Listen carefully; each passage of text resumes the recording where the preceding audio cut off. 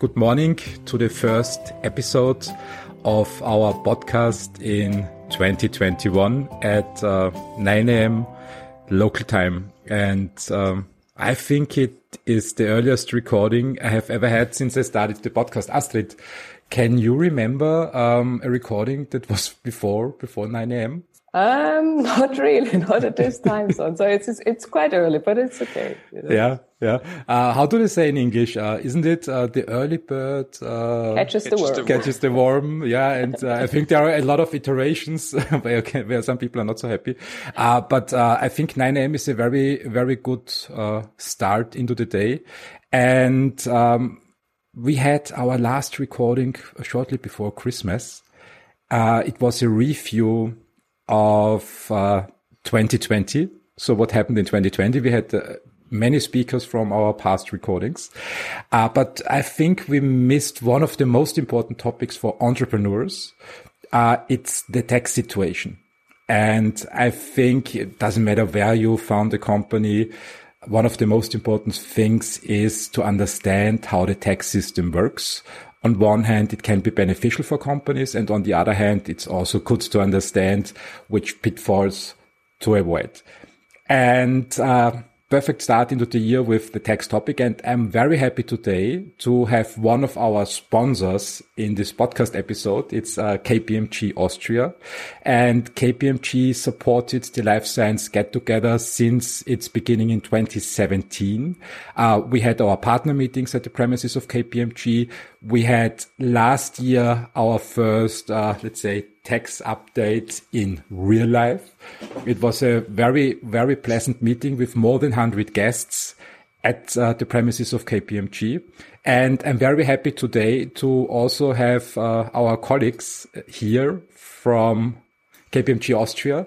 Welcome to the show, Michael Klebern and Oliver Mawer. Yeah. Good morning. Hello. Thanks for having us. Good to see you. As early as it can be. Happy New Year too. Happy New Year. Yeah, to us. About Happy New Year, how was your New Year's Eve, Michael? What did you do? Not so much this year.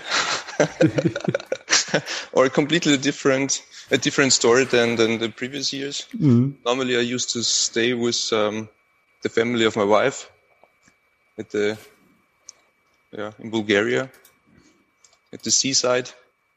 And this year it was in Vienna. Celebrated in a very small arrangement with the family, but it was nice, it was calm. It was different, but it was okay. So 2020 was different, and it also ended differently than all the other years before. That's for sure. Oliver, what did you do New Year's Eve? Our Christmas holidays as well as New Year's Eve were relatively calm. Yeah. The problem was a new lockdown, beginning of the 26th of December. Yeah.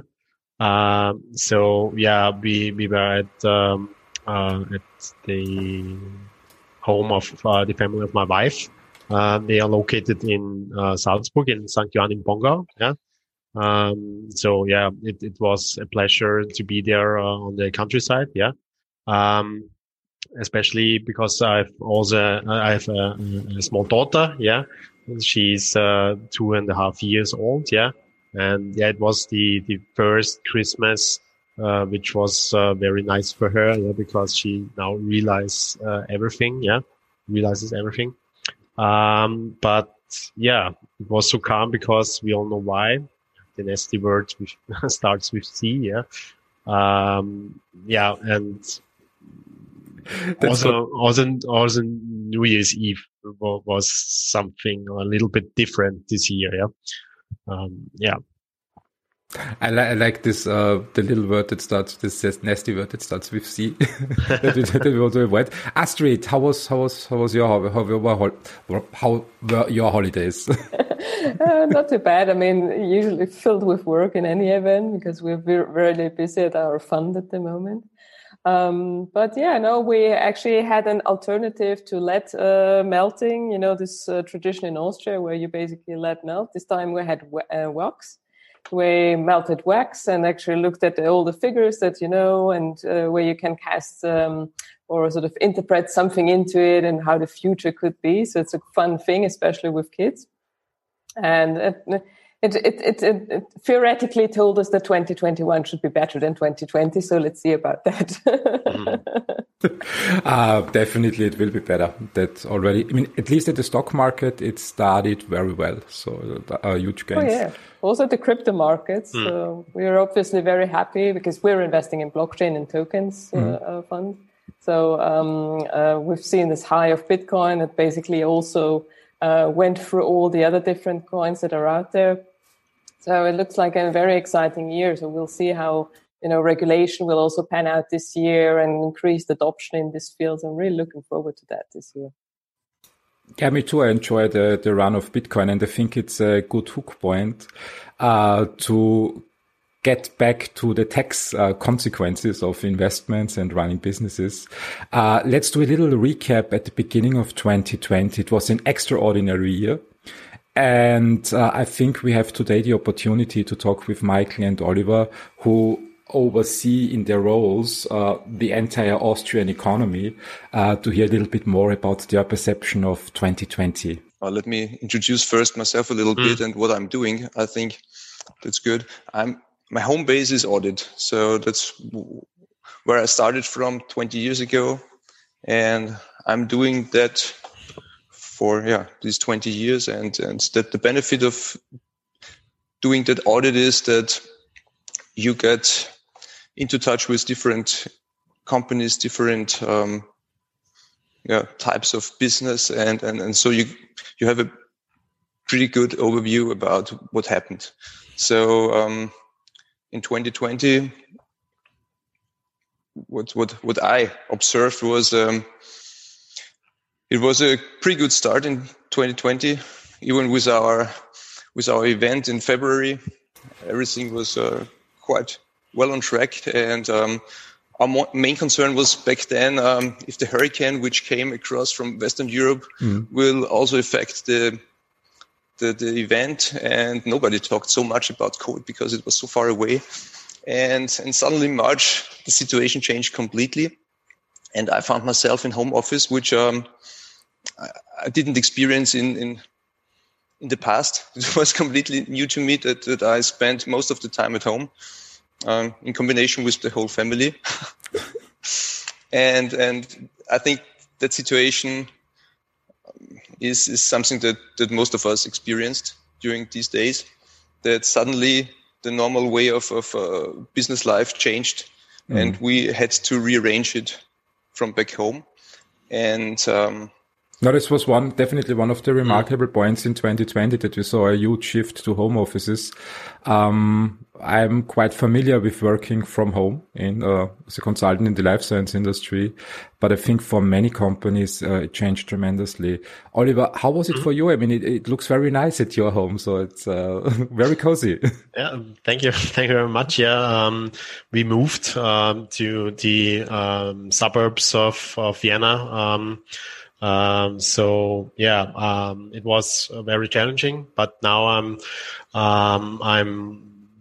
because it's cozy, now I'm more fine with that I'm in home office. Yeah.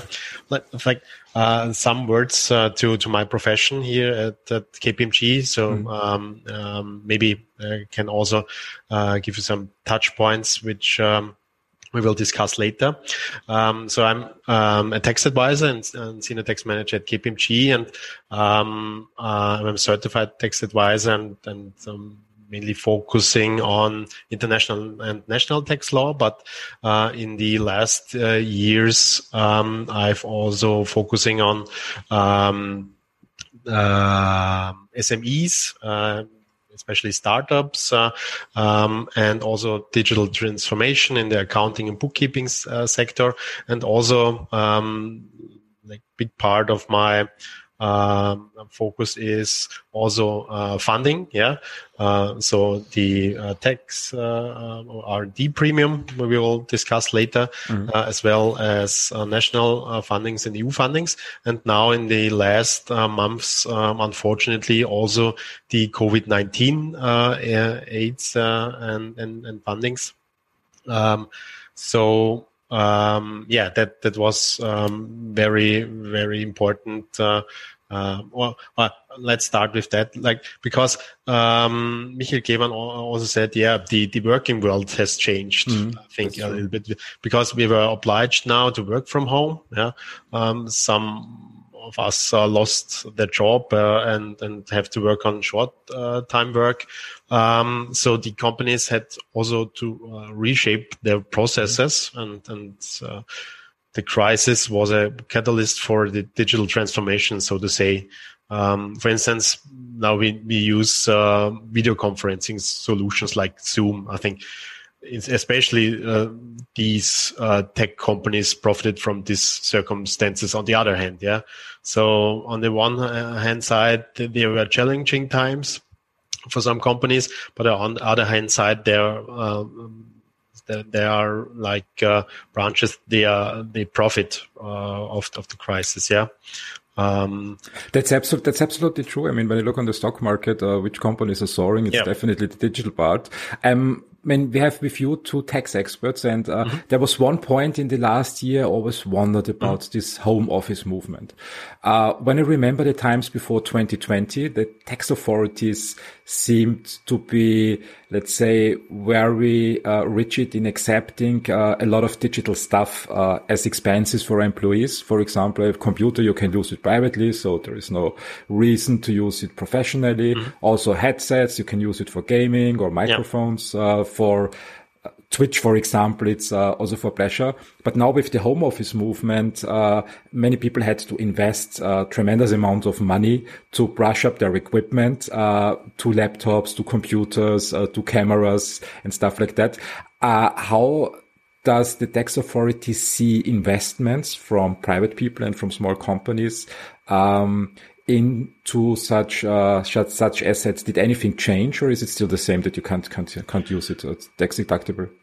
Now at the moment it's quite the same, but I think in the next years when you have to invest more into the infrastructure at home and it's not paid by your employer, for instance, I think they have to amend on the one hand side the regulations with new laws. Maybe also there's also the discussion if home working should be a right for an employee, for instance. Then there have to be like some also like easements to deduct this kind of investments which you made to work at home. But now it's the same, but I think there will be changes also, like the so-called Arbeitszimmer, at home, to work at home. There were very strict regulations that only certain types of technicians or like writers, etc. Or when you have like an office as a doctor or lawyer, etc., then you could deduct it. Otherwise, not. But I think that will change. But the laws and regulation have to be amended for that. But I expect there will be amendments. And hopefully, I think home office is one of the movements that will stay. And when I look at the money which needs to be invested, we are talking about several thousand euros. So it's for private people and for employees, it's no small amount. Lastly, there were like fundings for home office investments. Oh, really? For instance, by the Wirtschaftsagentur, there were like a home office funding, but it's maxed out. Oh, that's a pity. That's a pity. I didn't know about it. Are there any other funding instruments currently available? What did change on that side in 2020? Yeah, that's I think the other development we saw, yeah, because the several lockdowns resulted also in a massive shortage of turnover and losses for the companies. Thus, the government had to take various measures and introduced several instruments to help Austrian companies to withstand the crisis. In the beginning, we recognized that the application for these measures were very complex. I think Michael Kevan could also say some words about that then afterwards. And also we observed that it took often very long to get the funding, yeah. Or worse, we were not able to apply for certain grants because of exceptions. So with the second lockdown, unfortunately, the second lockdown in December, the Austrian government launched instruments which were easier to handle. For instance, the lockdown turnover compensation or the investment premium. Yeah, that could be very interesting also for the tech and life science sector. I think we will talk about that. We will talk about it, yeah, in more detail. Yeah, but one thing to say on the downside, because on the other hand side, there's the danger of overcompensation or defunding of companies which were already companies in difficulties before the crisis. So it's also very interesting to see what will be the case when all these fundings and aids are maxed out and the companies have to pay back, especially, for instance, the governmental guaranteed loans. Yeah. So I think that could be a big problem because there will be a wave of bankruptcies, and then there will be the question who will pay the bill. So the discussion of new taxes after the crisis, especially with regard to taxes for high net worth individuals, catchphrase inheritance tax, Erbschaftssteuer, will heat up, I think. Yeah. So, we will see how that turns out from a tax side. Yeah.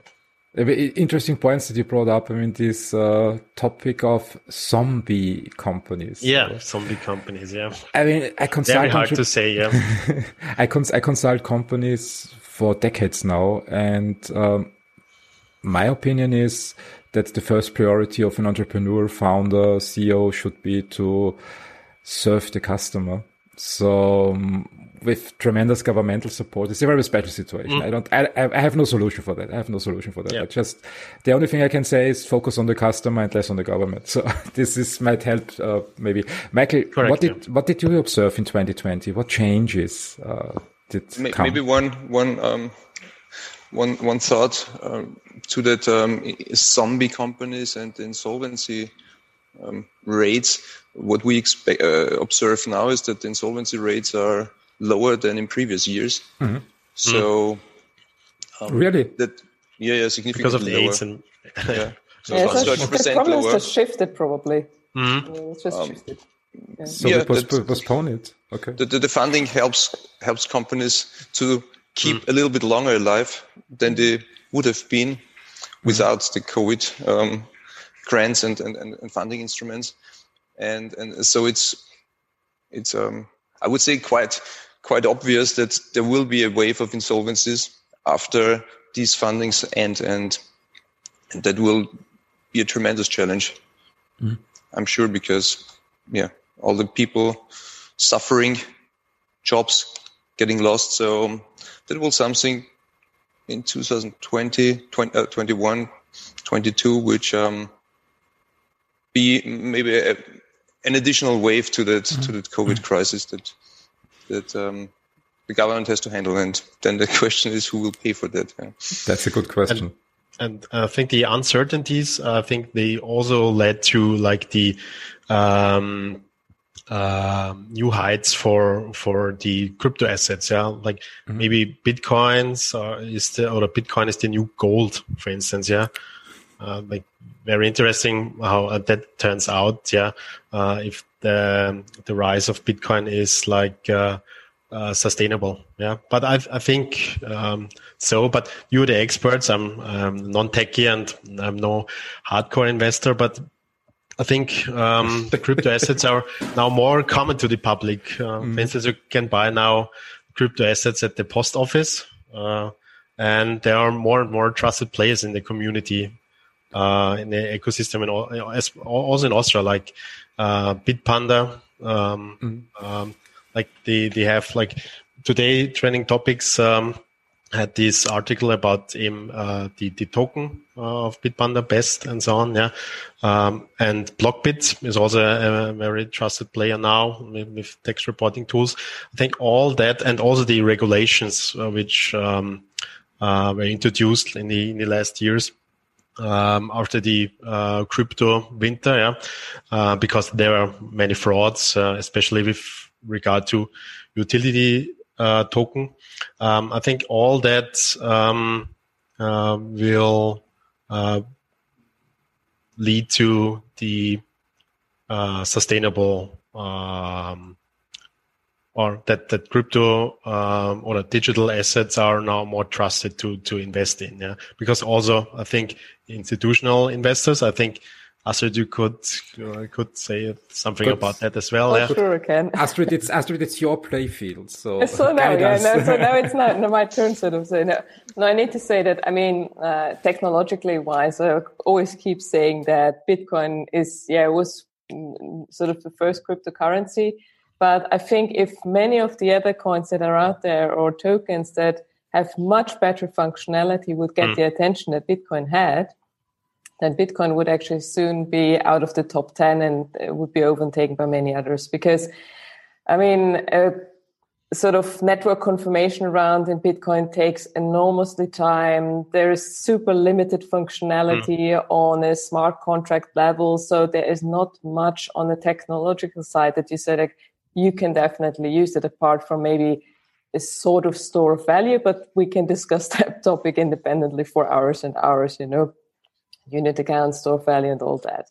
I think that if you look from a technological point of view, and this is not investment advice, whatever I'm saying here, there are much better assets out there. I mean, for example, we have invested in Polkadot, which is also an interoperability protocol where really all chains can then transact and exchange data with each other.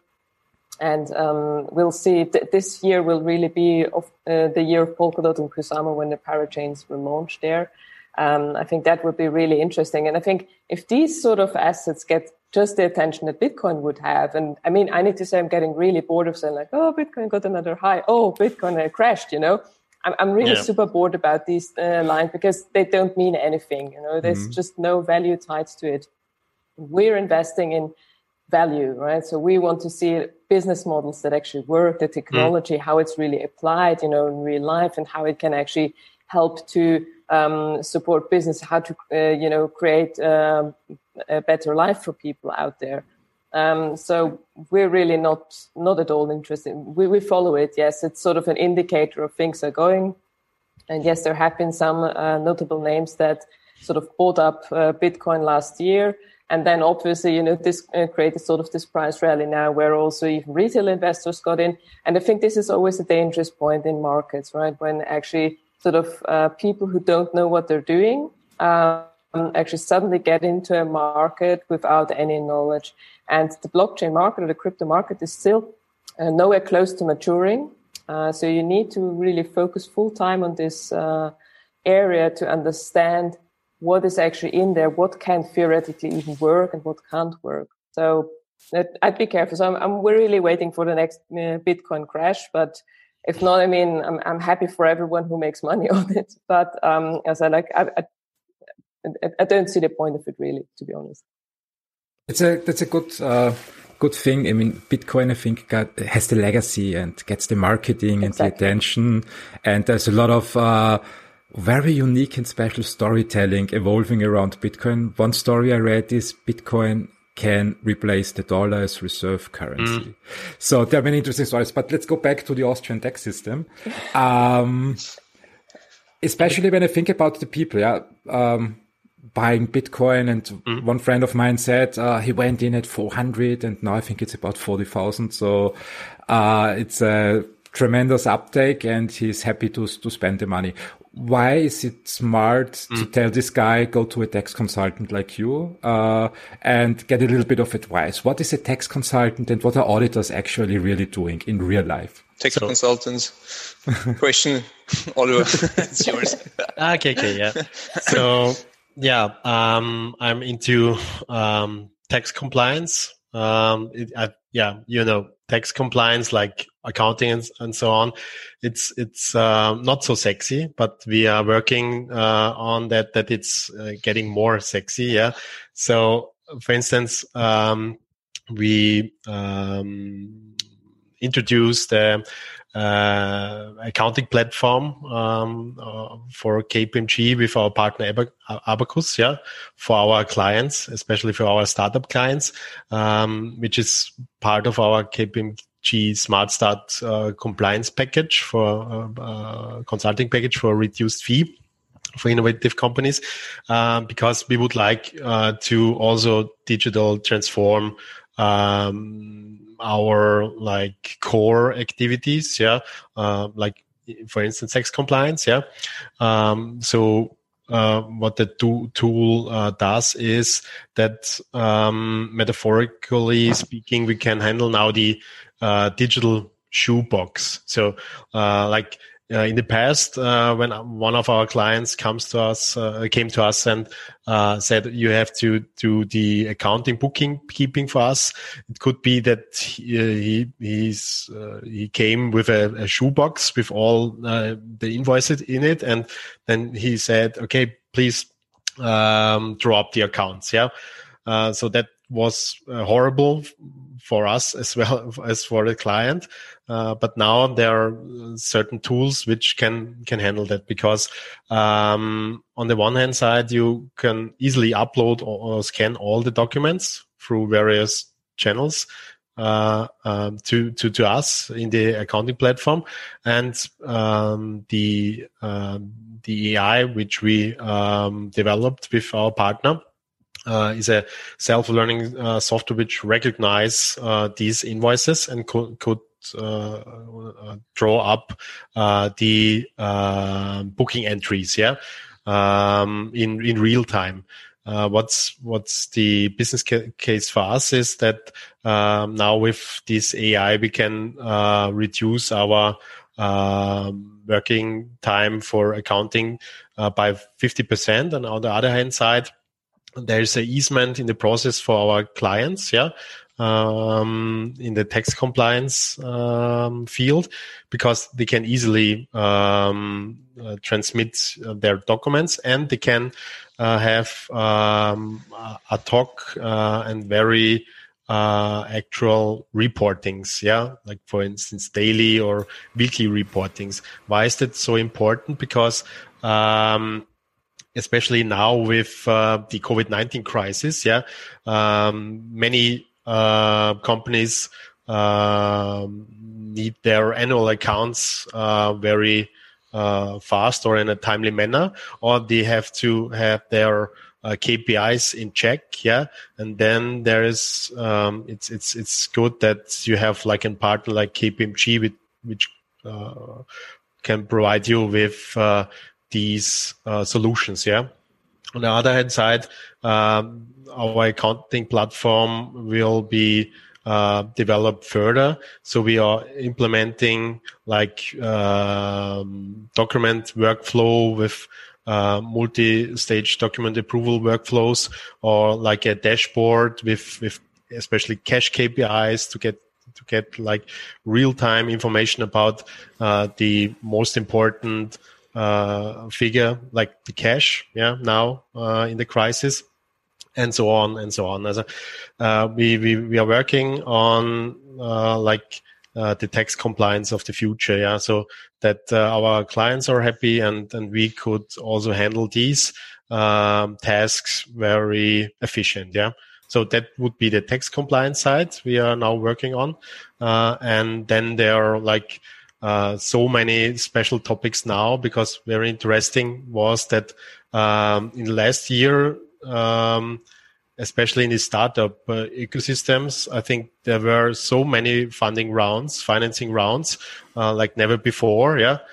Because maybe also because of the crisis, down rounds and so on. But I think also with, investing in promising companies, which maybe are the winner of the crisis, or like, you have to make investments in companies, to get some certain funds, like the COVID startup, Hilfsfonds, for instance.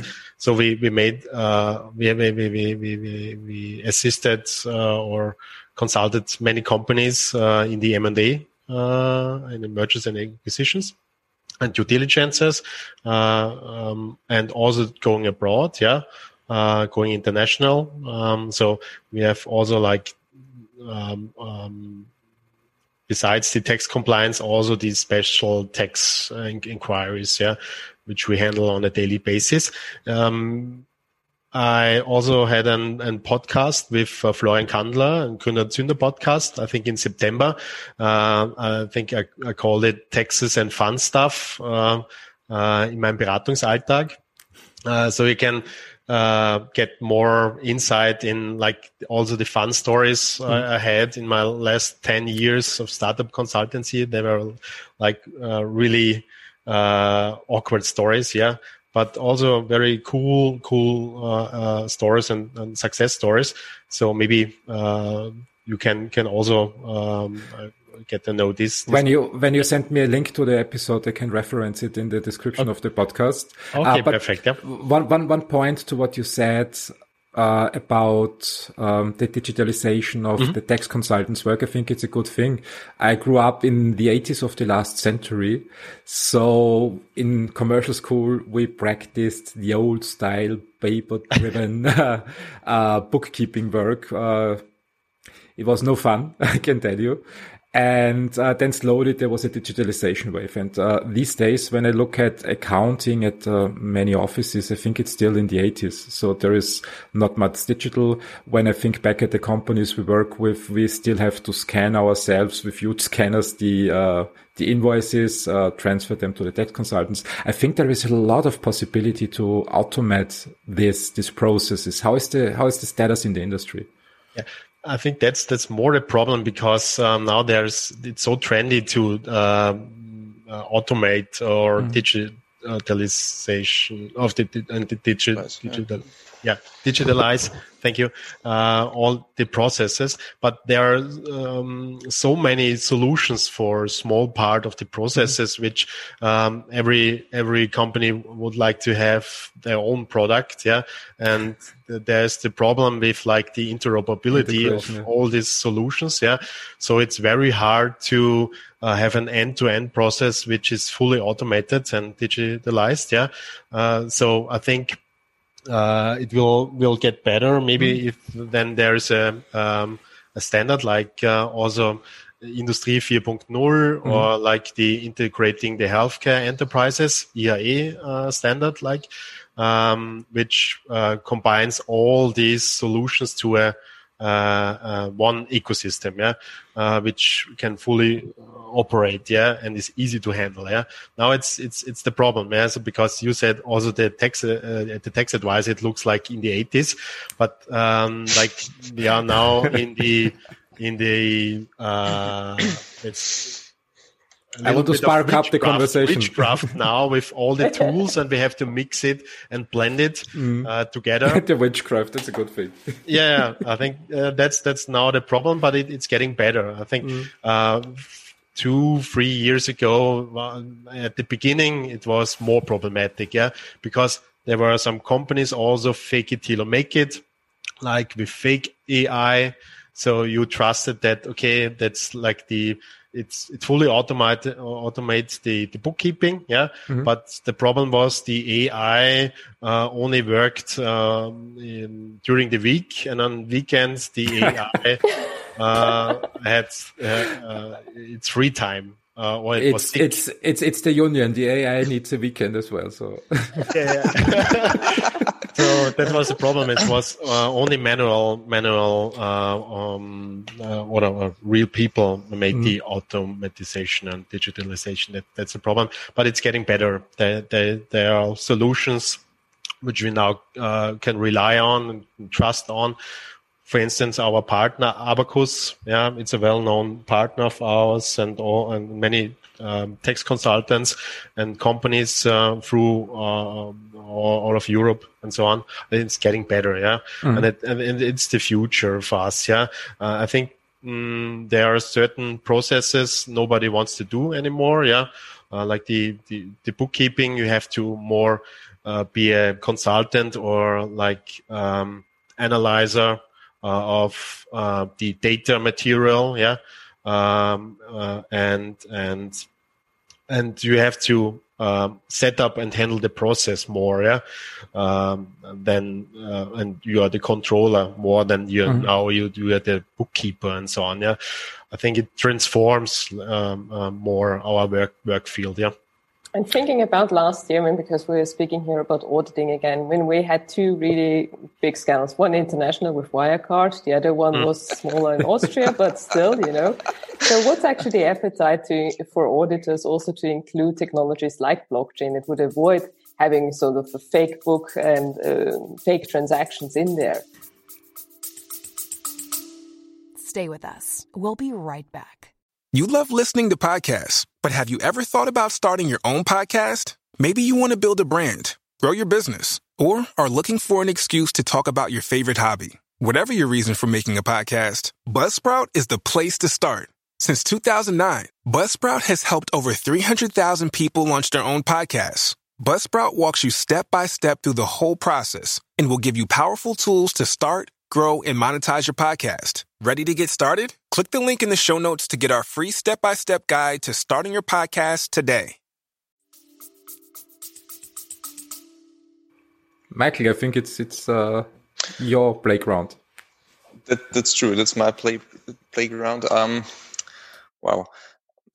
Let me try to answer the question from a different starting point. Well, first, what is auditing about? We are auditing the financial statements of a company and try to understand if the financial statements prepared are in accordance with a specific GAAP. And so we take a focus on the balance sheet and try to understand and try to get information, sufficient appropriate audit documentation to understand if the assets are really existing, if the valuation is correctly done, and on the credit side, we check if the liabilities are completely recognized, and the P&L is also an important figure to understand if the situation of the company and the activities of the company during the last year are correctly represented in the P&L and also in the cash flow statement. So that is a quite challenging and interesting task to check these figures, and you have to have a pretty good and very well understanding of the business model of the company. And that is maybe one of the things that didn't work out so well in these scandals that you mentioned. So that is the main task, and you also have to use your common sense a little bit. You have to use the brain, your brain, to understand the situation of the company. So that makes a lot of fun. You take a deep dive into the processes of companies. You talk a lot with people, and that is something that changed in 2020. I'm doing that for 20 years, as I mentioned, and we always are at the client side. That's what we're doing. We're talking to a lot of people. It makes a lot of fun. You get a good understanding, no matter if these guys are working in the, manufacturing or in the accounting department. So you have the broad overview of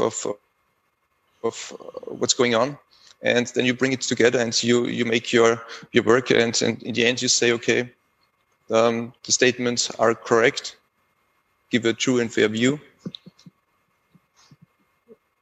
or not. Yeah? Mm-hmm. And when I started, we were carrying a lot of paper with us in binders. So I think when you observed some people in the subway carrying a lot of bags, then it definitely was an auditor. Then it changed. I would say even 15 years ago, we implemented some data analytic tools, because at the very beginning I received a pile of papers, and I was told, okay, to check the figures, which is hardly possible to do that. So, but with the data analytical tools, you can run through these figures, use some routines, and you identify some specific items which are unexpected or not in line with your expectation. And so it started, and one of the good things, referring now to the crisis, is that we are mainly digitalized now in our work, what we are doing. So all the files are e-files. There is no paper work that we have to carry around. Everything is on the computer, and that helped a lot to overcome the situation. And what I learned, what we learned, is to use video conference tools like Teams, like Zoom, like WebEx. We learned together with our clients to exchange documents, to check processes, even in a remote way, which we have never done before. And I was very skeptical at the beginning because sitting next to each other is a benefit. And but it's possible, and I experienced that also auditing in a lockdown situation it works out. No. If blockchain can help to overcome fraud, I cannot answer that question. I just would say a fraud is always hard to identify. There are some indications, and well, there are now courts or prosecutors addressing the situation and checking what they did and what they should have done, if it was appropriate or not. That's always a challenging task, and it's not the main purpose of an audit to identify fraud. We have to address it if we understand that there is fraud, and we have to specifically ask and consider if there is a risk of fraud. So, but it's not an audit to identify fraud. Sorry, I think it's also very important to understand the business model of the company, which is reflected in the statements. So the blockchain would not help if you get the data and the data say maybe via the blockchain it's correct, but maybe it is not reflecting the business model correctly, yeah, or like would give a hint that there could be a fraud, yeah. For instance, like Wirecard, I think the Washington Post or New York Times, I think Financial Times, they made an article like a few years ago, because they said, okay, these kind of figures, they are too good to be true, yeah.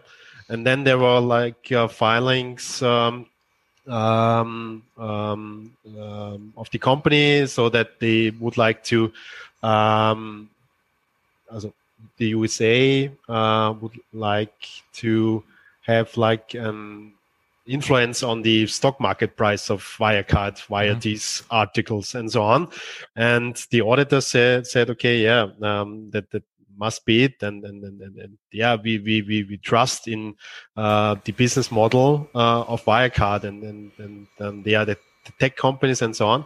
But when you do not understand the business model correctly, then I think you cannot. The conclusions are wrong. That's if you don't understand then the business model, then you will always face the risk of making a wrong statement, and that's one of the main challenging tasks of our profession. And when I think about, I'm coming from the executive side and was CFO in many companies, from startup to multinationals to huge corporations. In the special Wirecard case, let's say it was very challenging for an external analyst to identify the fraud. My fallback position when I was in doubt of a company was always the cash position, because this is what I learned. It's challenging to fake the cash position. Why? Because you get bank statements, and banks are the trusted parties. Then you have the auditors who review the statements, and Wirecard did the impossible. So they really faked the bank position. How they did it? Also Commerzialbank. It's the same, yeah. And that's actually that's a little bit of. When I come from the executive side to close the loop to the auditing role, I always get the question, what do you want us to do? And my answer is always the same. It doesn't matter if I'm a CFO in a small startup or a CFO in a multinational company. It's always the same. Be my enemy. You need to identify the things that I overlook. You need to challenge me. It's quite simple in a small company. So life science, for example, usually the auditing talks are more updates on the situation, what we should be aware of. But it's more critical in multinational companies, because when you have to overlook thousands of contracts, thousands of employees, no executive can really dig that deep into every single detail. So they really need the auditors. And my recommendation for the executives in the life science industry is, when you engage auditors, make them your enemy. They need to make you aware of things that you are not aware of if you want to run the business smoothly, because if they don't do it, other people will do it. And most likely when you overlook something critical, the other people outside the audit process will not be very nice. So is my recommendation. How do you see the audit role, Michael? I don't consider myself as an enemy of the client. I see myself as a person who has the benefit to look on the situation from outside, and what we have to formulate our expectations. And these expectations I can only formulate if and I'm coming back, understand the business model and what's going on in that company. Yep. And if you create an expectation, then you can compare it with the reality or with the thing that is shown in the statements, and you can identify differences. So that's the challenge, and that's the task. And when you're doing that, you always have a Q&A session with the client, because your expectations are maybe different to what they did and what they show. And so that's a process. And at the end of the process, you have to be able to conclude that you obtained, we call it, sufficient appropriate audit evidence to make a statement. And that's the challenge. And it depends upon the risk you identified.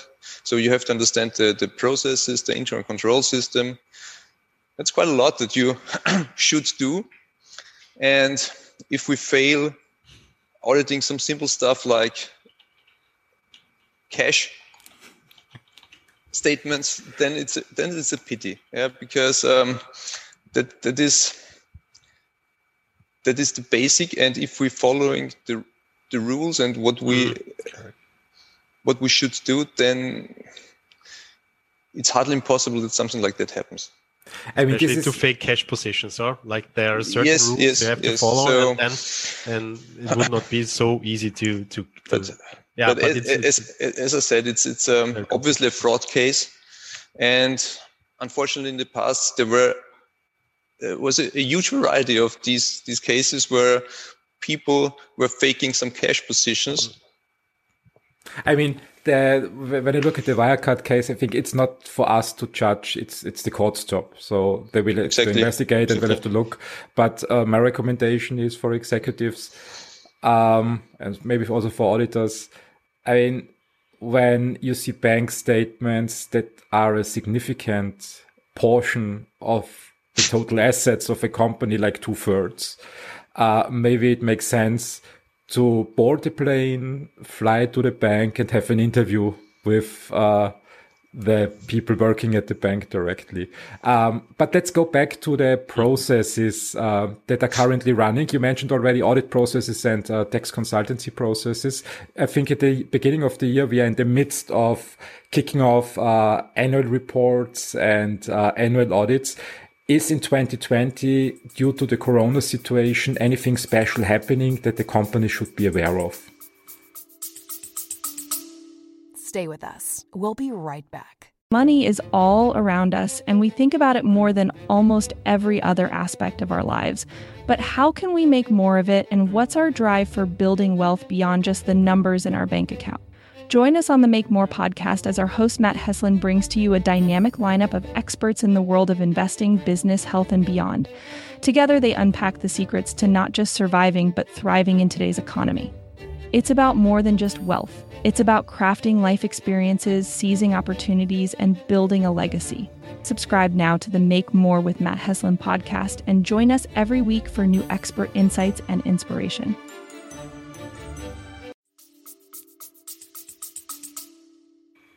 Yeah, the answer is yes. There is a lot of routines that we had in the past changed. And that is due to the COVID-19 grants that governments are giving to the companies. So one of the issues that changed 2020 is that we will see a lot of receivables of fundings that are expected. There is a paper of AFRAG which deals with that issue. About it, it's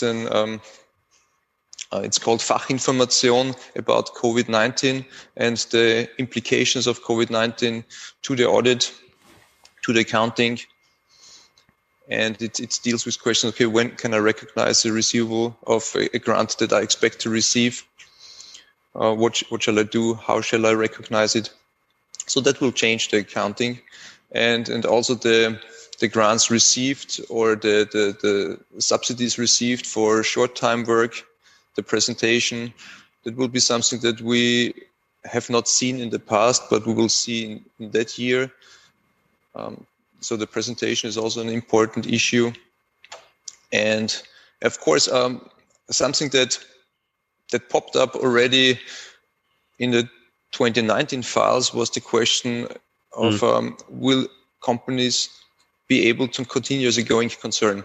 And that is one of the tough questions to be answered by an executive and also by the auditor. Will I be able? And well, there are some segments, some industries which are heavily impacted. Tourism, event organizers, for example. My experience is that when we're talking about life science companies, for pharmaceutical companies, I didn't experience such a huge change. Okay, they switched to home office, but also my experience is that they were pretty well prepared for that because of multinational companies mainly. So they are used to talk and to discuss issues via video calls or some other tools. So the impact to pharmaceuticals is not that much. What I saw a little bit in the biotech business was that, and that's a little bit contrary to what you mentioned, Oliver, when they were looking for additional fundings, the process was delayed because the the shutdown was worldwide, so all these negotiations and due diligence processes that were set up were stopped. And I observed some significant delays, especially when that was funding, which was abroad, or maybe in Asia, where the shutdown was significantly harder than in Europe. So that brought some delays.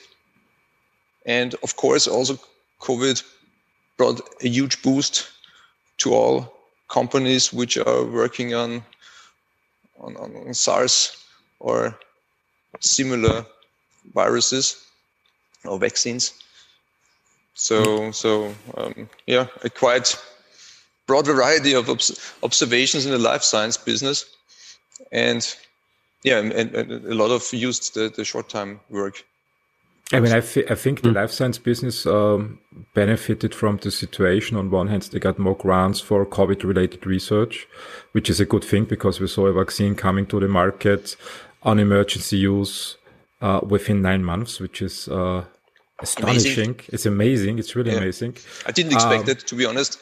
No, me neither.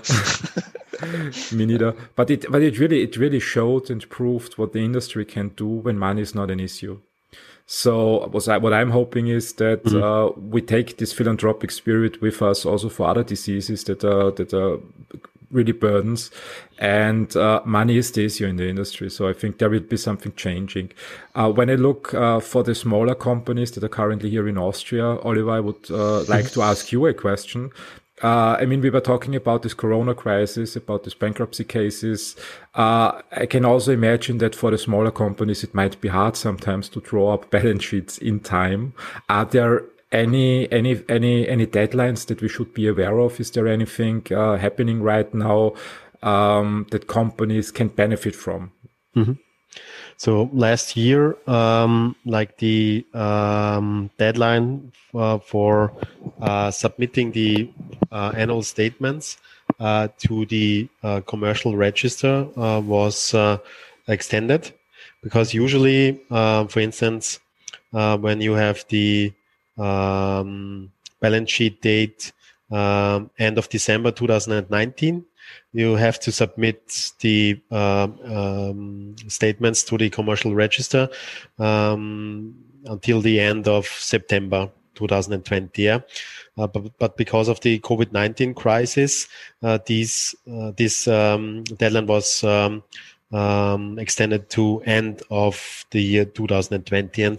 And a few companies and a few clients also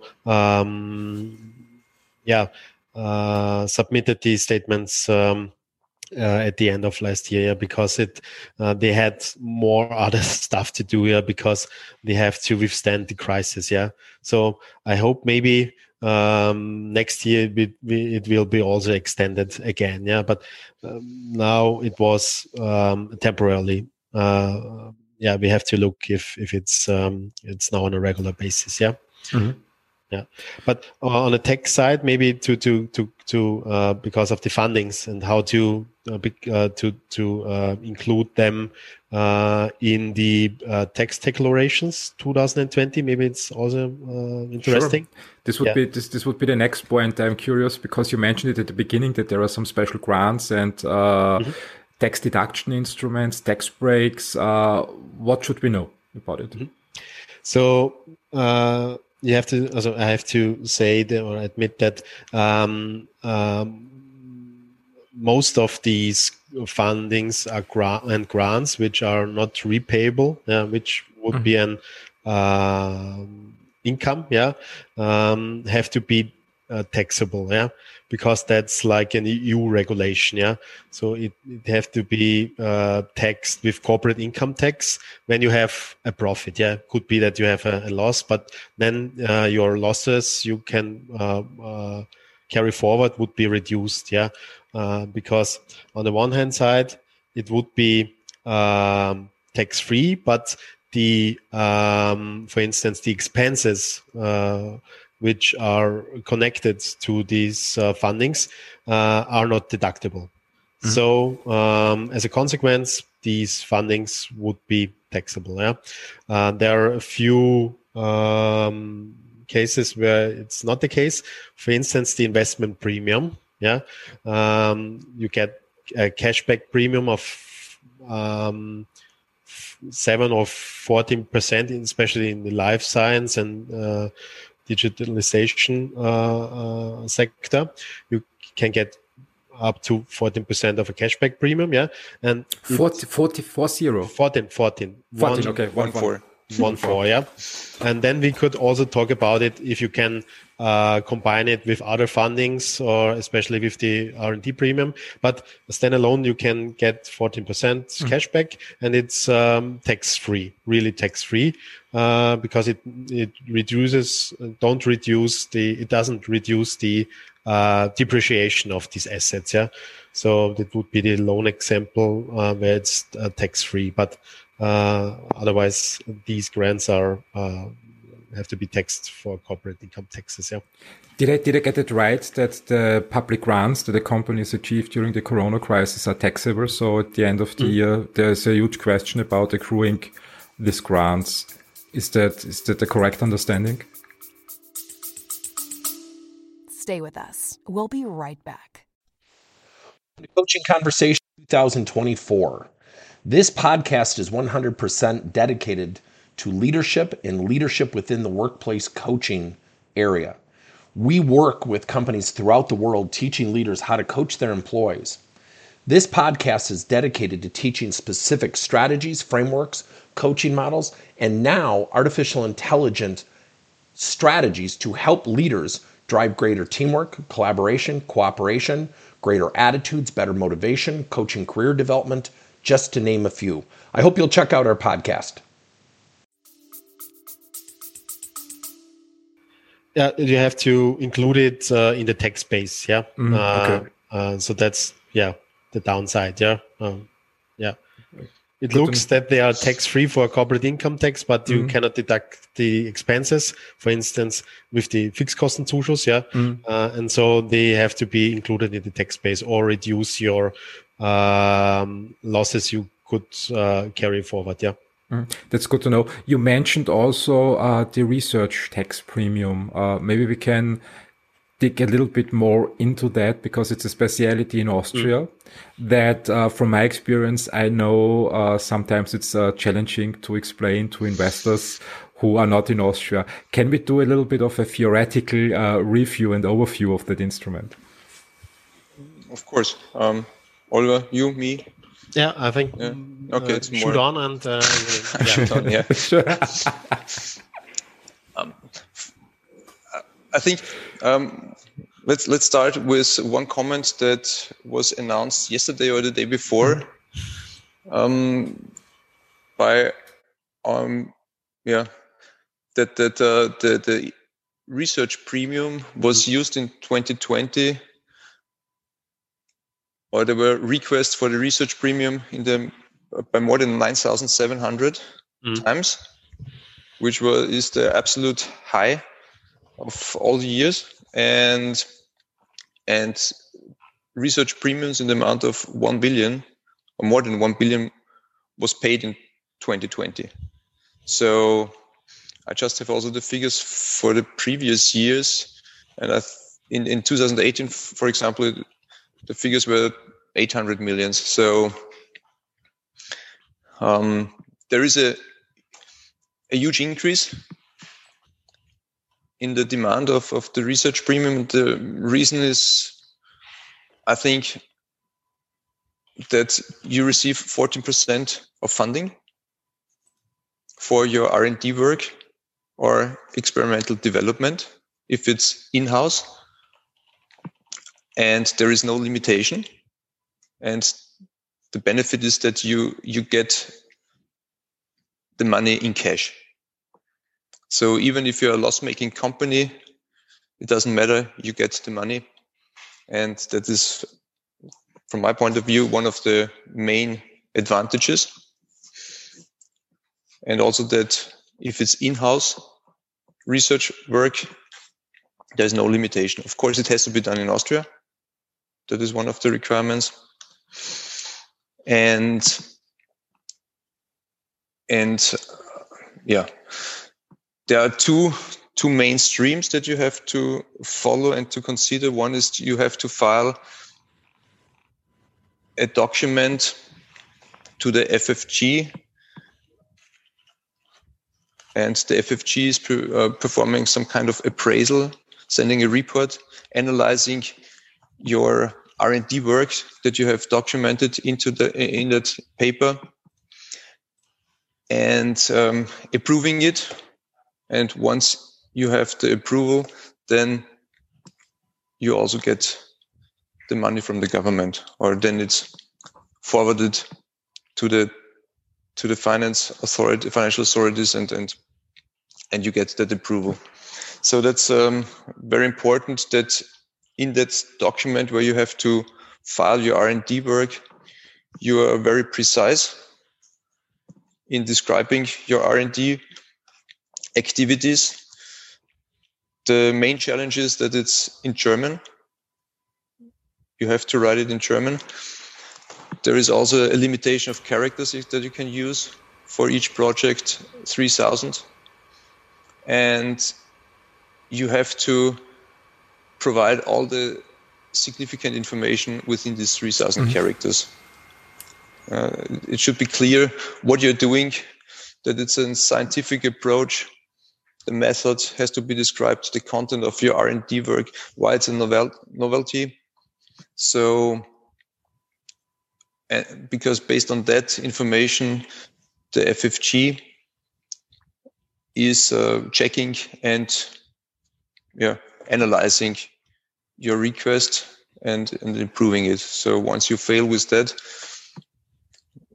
you probably will not get the funding that you might be able to get if it's correctly prepared. So that's one of the...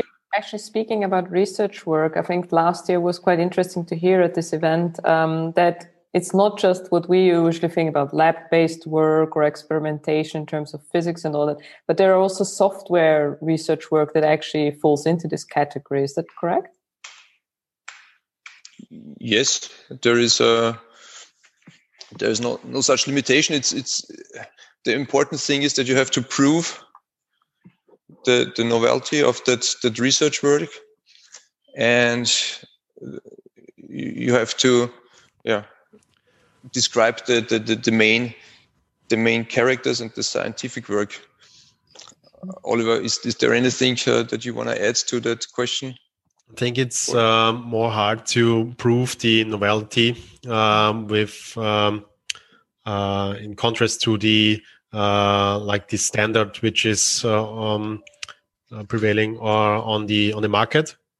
In contrast to life science research and development, I think it would be easier to show the novelty,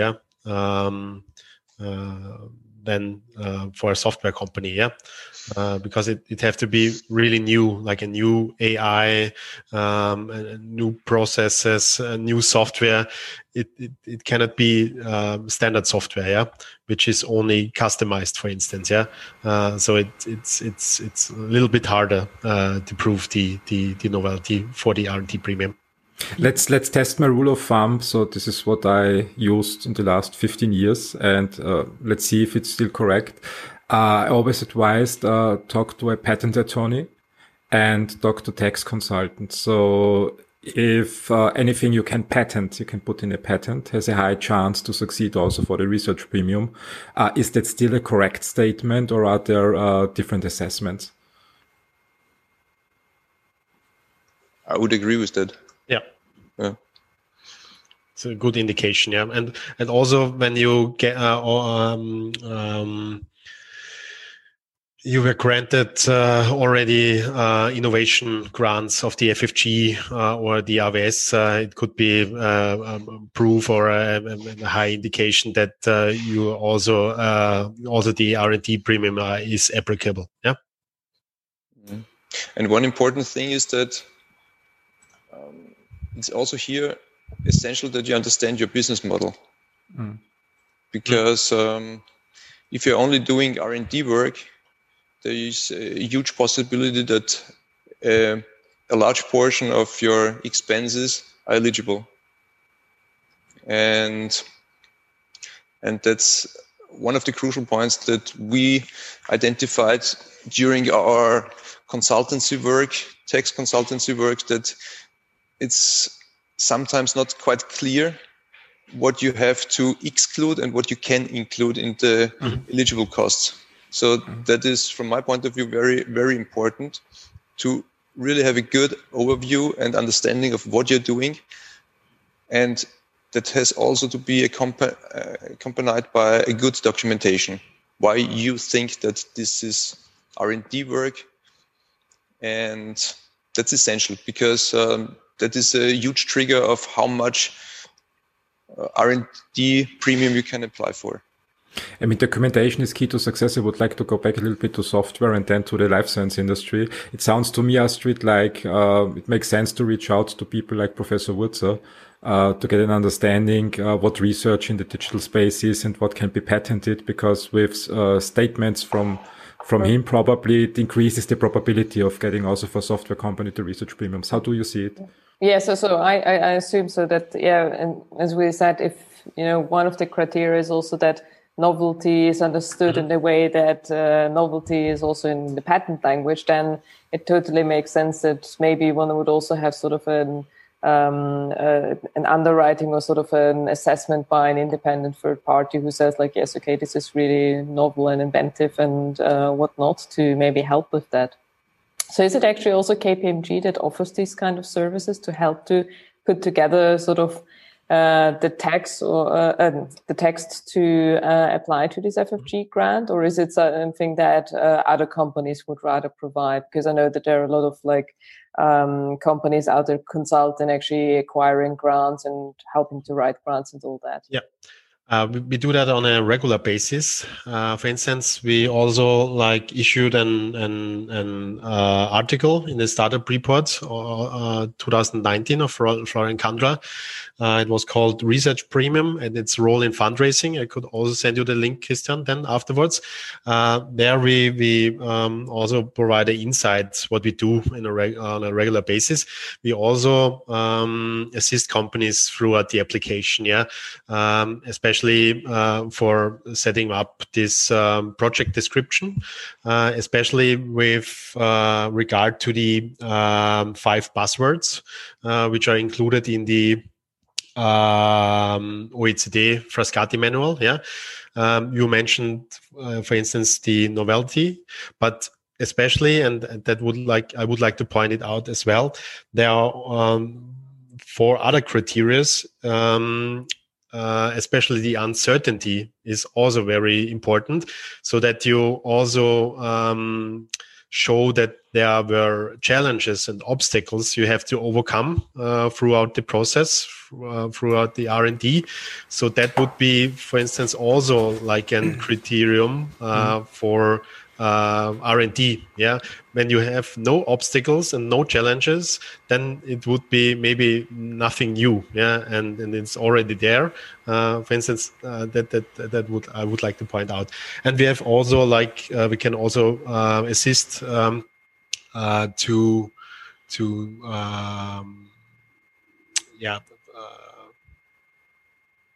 get some safeguards. For instance, we can audit the assessment base of the R&D premium. Michael is an expert in that field, but we can also apply for a ruling before you start your R&D processes, to the FFG and to the tax office. So you can beforehand ask these funding agencies if your project in the future would be eligible for the R&D premium, when the R&D premium is like a funding instrument you have to start the project. So you get beforehand, before you start the very cost intensive process of R&D, if you are eligible for the R&D premium or not. Yeah, that's maybe also very interesting to know.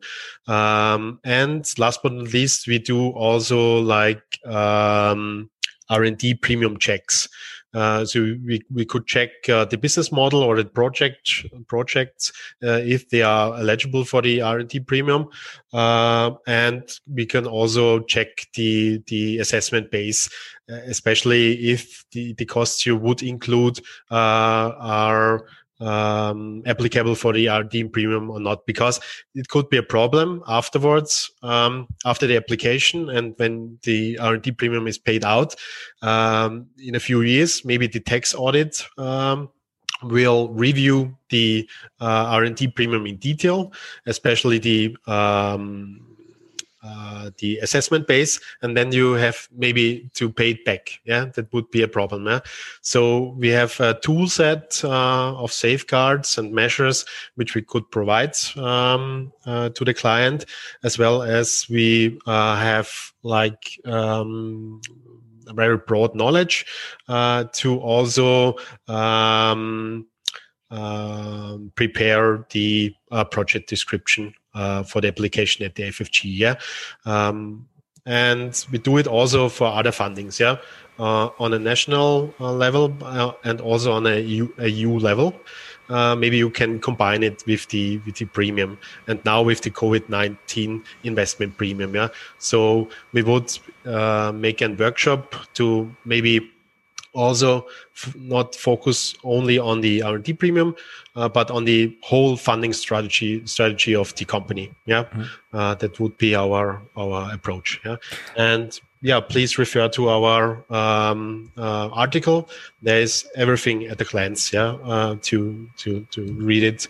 What you could offer here. Michael Petritz and Michael Klevan and me and our teams. Yeah, I can put the link in the description of the article, and we can also send it via the newsletter system if you send me the article, so we can repurpose it if it helps. And it's also in English language. Yeah, I think it's that's very beneficial. Matching, yeah. One remark to the safeguards: if you're an R&D company with mainly expenses, then tax authorities are checking your R&D premium. That's for sure, because that's the only income from tax authorities that you receive, and they just want to understand if that application of the R&D premium was correctly done, and if the eligible costs are really eligible according to the regulations and directives existing or not. So I think you can be quite certain about the fact that they will audit that. And it's the same. It's the same for the COVID-19 grants that you get. I think this is a very important point to mention, that the advice from a tax consultant and the assessment from the FFG is not final. So the entrepreneur cannot say after these two assessment and checkpoints, yeah, I can throw in all expenses now and get my research premium. The entrepreneurs should expect that there is a real audit coming after a few years, and they are really digging deep. So should be aware of that. Talking about the basis for calculation. Sorry, I interrupted you, Michael. No, I just wanted to add that the FFG appraisal report just documents that you are conducted based on your documentation that you filled into that formula, that your R&D work fulfills the requirements of the directives and regulations, or is in line with. Doesn't say anything about the eligible costs. Correct. That is checked afterwards. So, talking about eligible costs, I mean, there is once I heard that it was a few years ago, a tax consultant told me you can only add 100,000 euros to the eligible cost. In life science companies, there is always the question, what should we do with research that is not conducted in Austria? I think, for example, vaccine development or drug development. Many animal trials we simply cannot do in Austria because there is no organization commercially available for research companies. So very often when I was an executive in life science companies, I had to engage French companies or German companies to conduct the research, the animal trials. Can you also add these expenses that not occur in Austria into the research premium?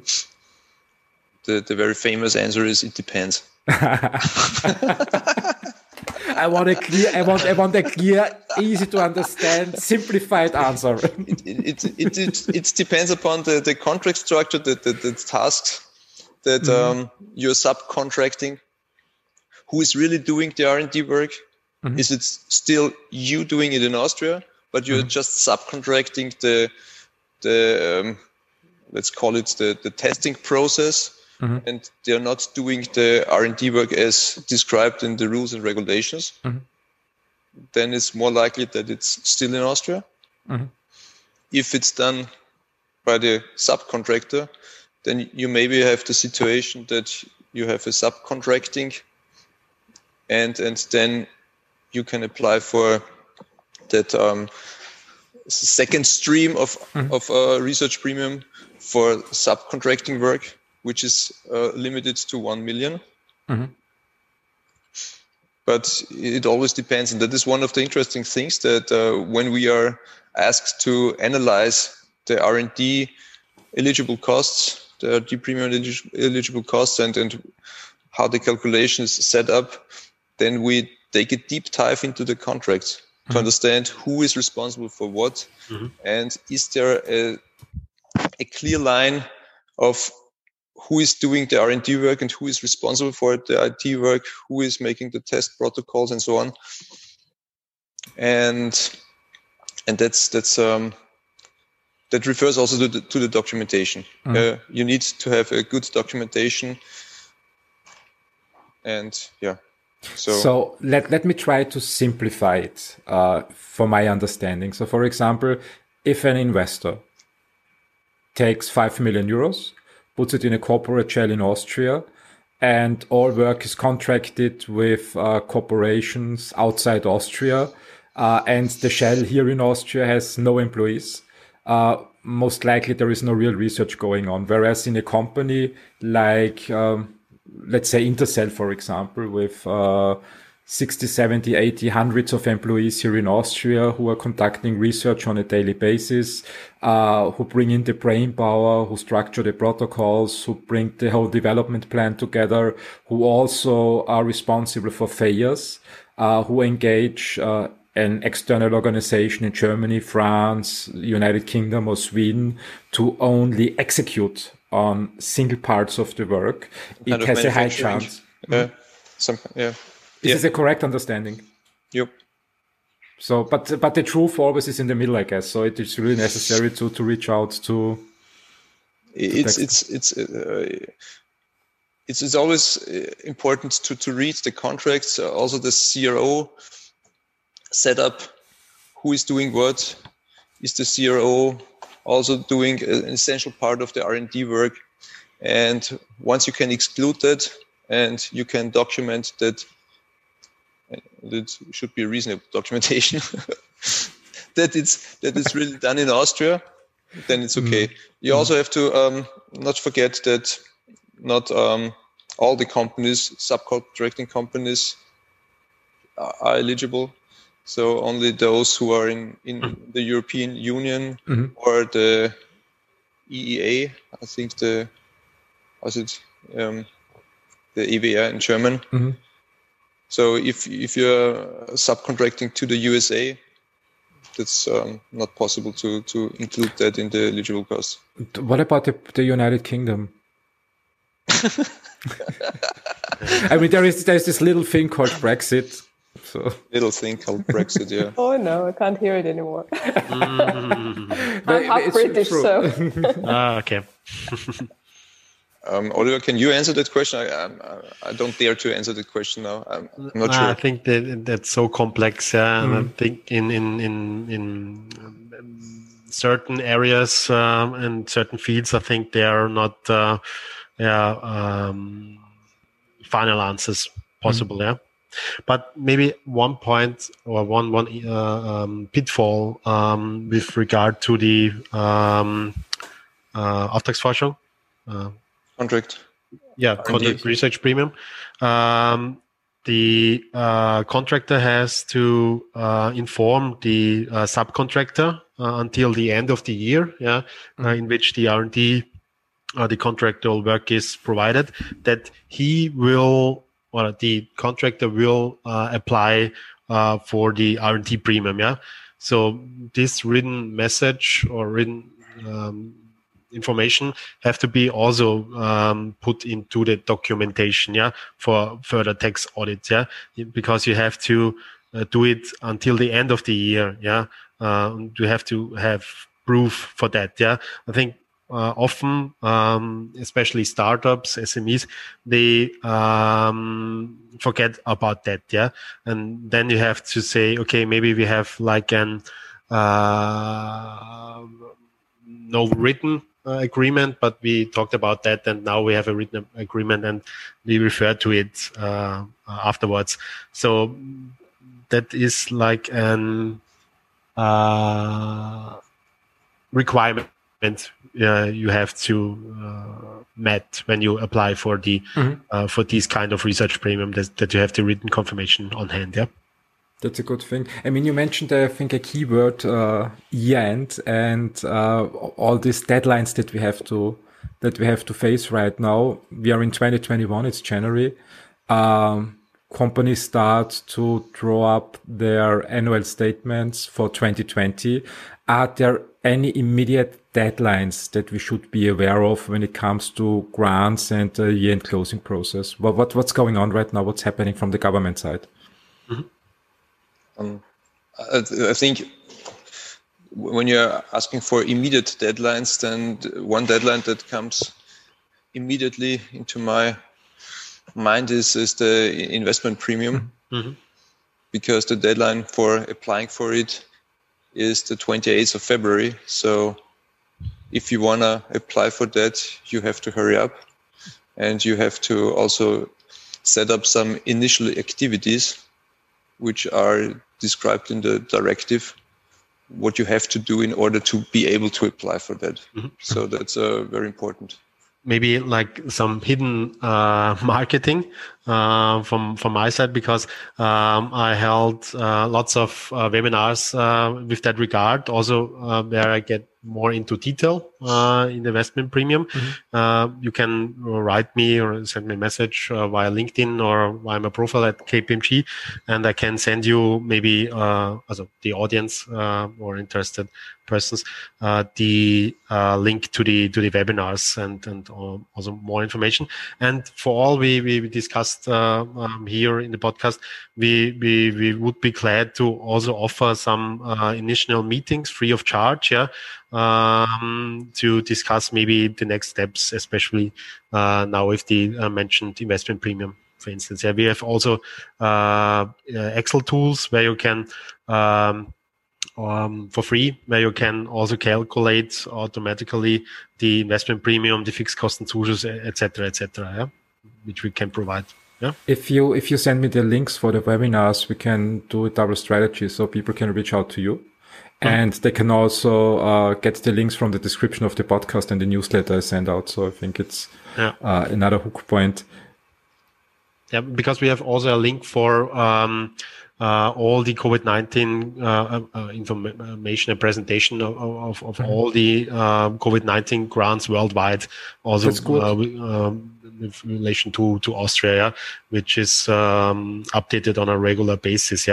I can send you the link. It's in English language. This would be very great. I think it's very helpful. Are there any other deadlines that we should be aware of? I mean, year-end closing, I think the first deadline I have in mind from the past was May 30, that they should be finished. Then the second deadline, you can extend it to September 30. Is there any extension to be expected also in this year due to the current lockdowns? Can be expected. It's not announced till now if there is a further extension of these 3 months that Oliver described just before. I think one one deadline which is also interesting is the deadline for filing overdebtedness. So if your liabilities exceed your assets, then you have to analyze if you are, from an insolvency perspective, have the situation of overdebtedness. And normally when you identify that, you have 60 days. And that process was exempted during the whole Corona crisis now. And the deadline was now shifted a little bit forward to the end of March. So till that, you don't have to file insolvency due to overdebtedness. Till the end of March 2021? 21. Okay. So it's even, just from my understanding, even if I see in a company a case of overdebtedness, which would be have 60 days to file for insolvency, I can wait until March and then have the 60 days. Yeah, you don't have to file insolvency due to that reason. That is, I think that's a very recent announcement from that week. I think it was announced on the 5th of January. Good to know. And also this deadline, end of March 2021, is also important for the deferral of tax payments and installments, and also no interests on tax underpayments will be charged. Yeah. So yeah, it's this deadline was extended several times, and I think maybe it will be extended in March as well. But we have to wait for that. Hopefully, it's the last lockdown now. We will see. Are there any deferrals? I mean, I think one claim I read on Facebook yesterday from a politician was that the taxes should be lowered to ease the burden on people who are still making a little bit of revenue so that they can reinvest. Are there any tax deferrals possible in 2021?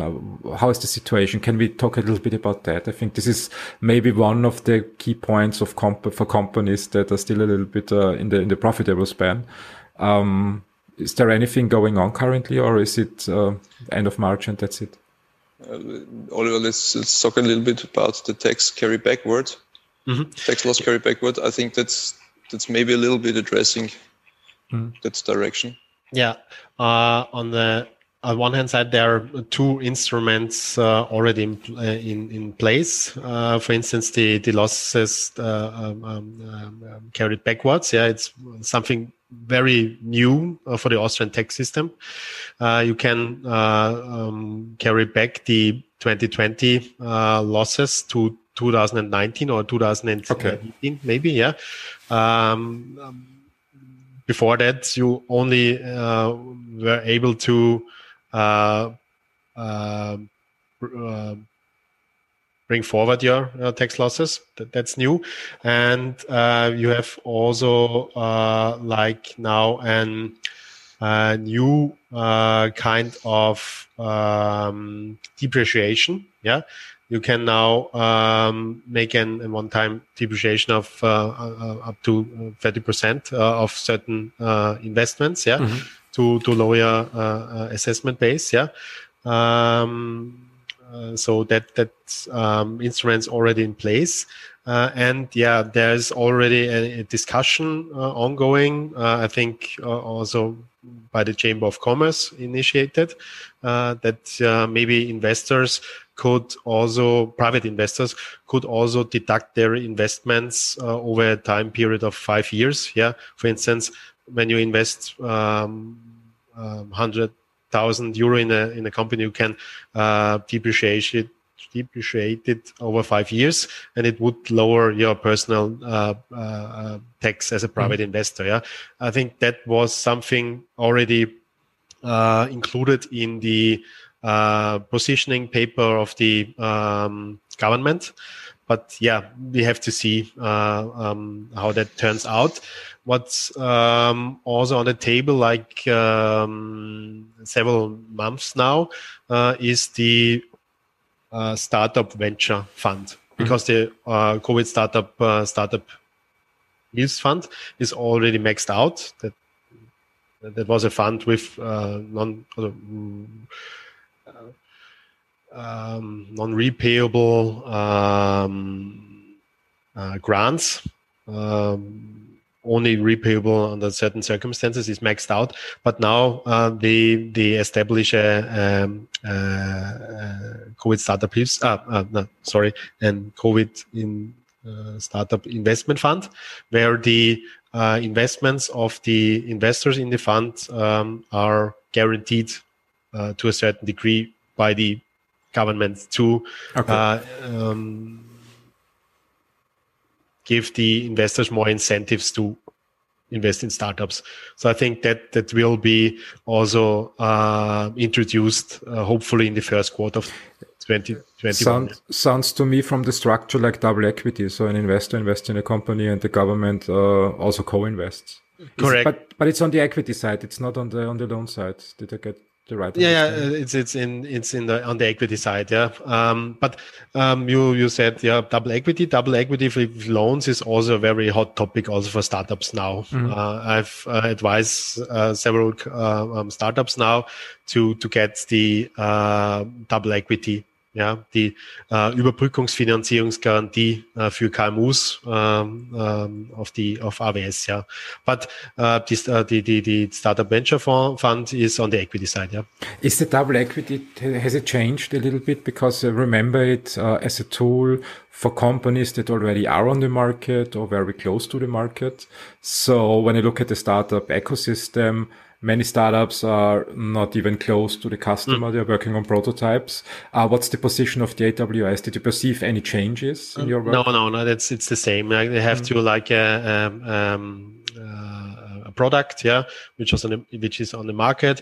You have to have like at the best first sales and so on, because you have to also convince the AWS that your product or your company will be successful, and you have to also fulfill 2 milestones to get the 2 tranches of the double equity, the loan payments by the bank. It could be sales, but it could be also a decrease of negative EBIT.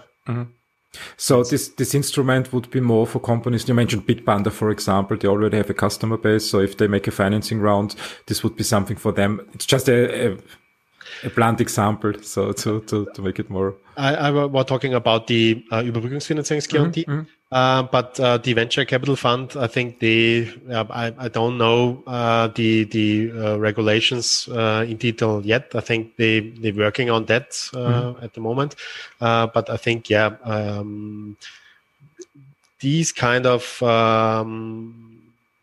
instrument is for scale-ups, because the COVID startup help fund, the Hilfsfonds, they were only eligible or applicable for startups which were not older than 5 years. And for instance, that would not be the case for Bitpanda or ToolRadar and so on. And maybe this venture capital fund for startups is now a better option for them if they choose to get this kind of equity from this startup fund. Venture fund. And the startup venture fund basically is filled with tax money, I guess, from the government. And the government goes on the equity side. So for the taxpayer, it means that if a company is successful, there is also return into the fund. So it's set up like a venture fund.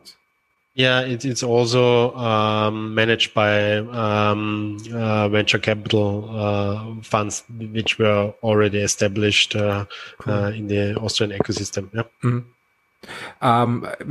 There are so many questions. We have 10:39 right now.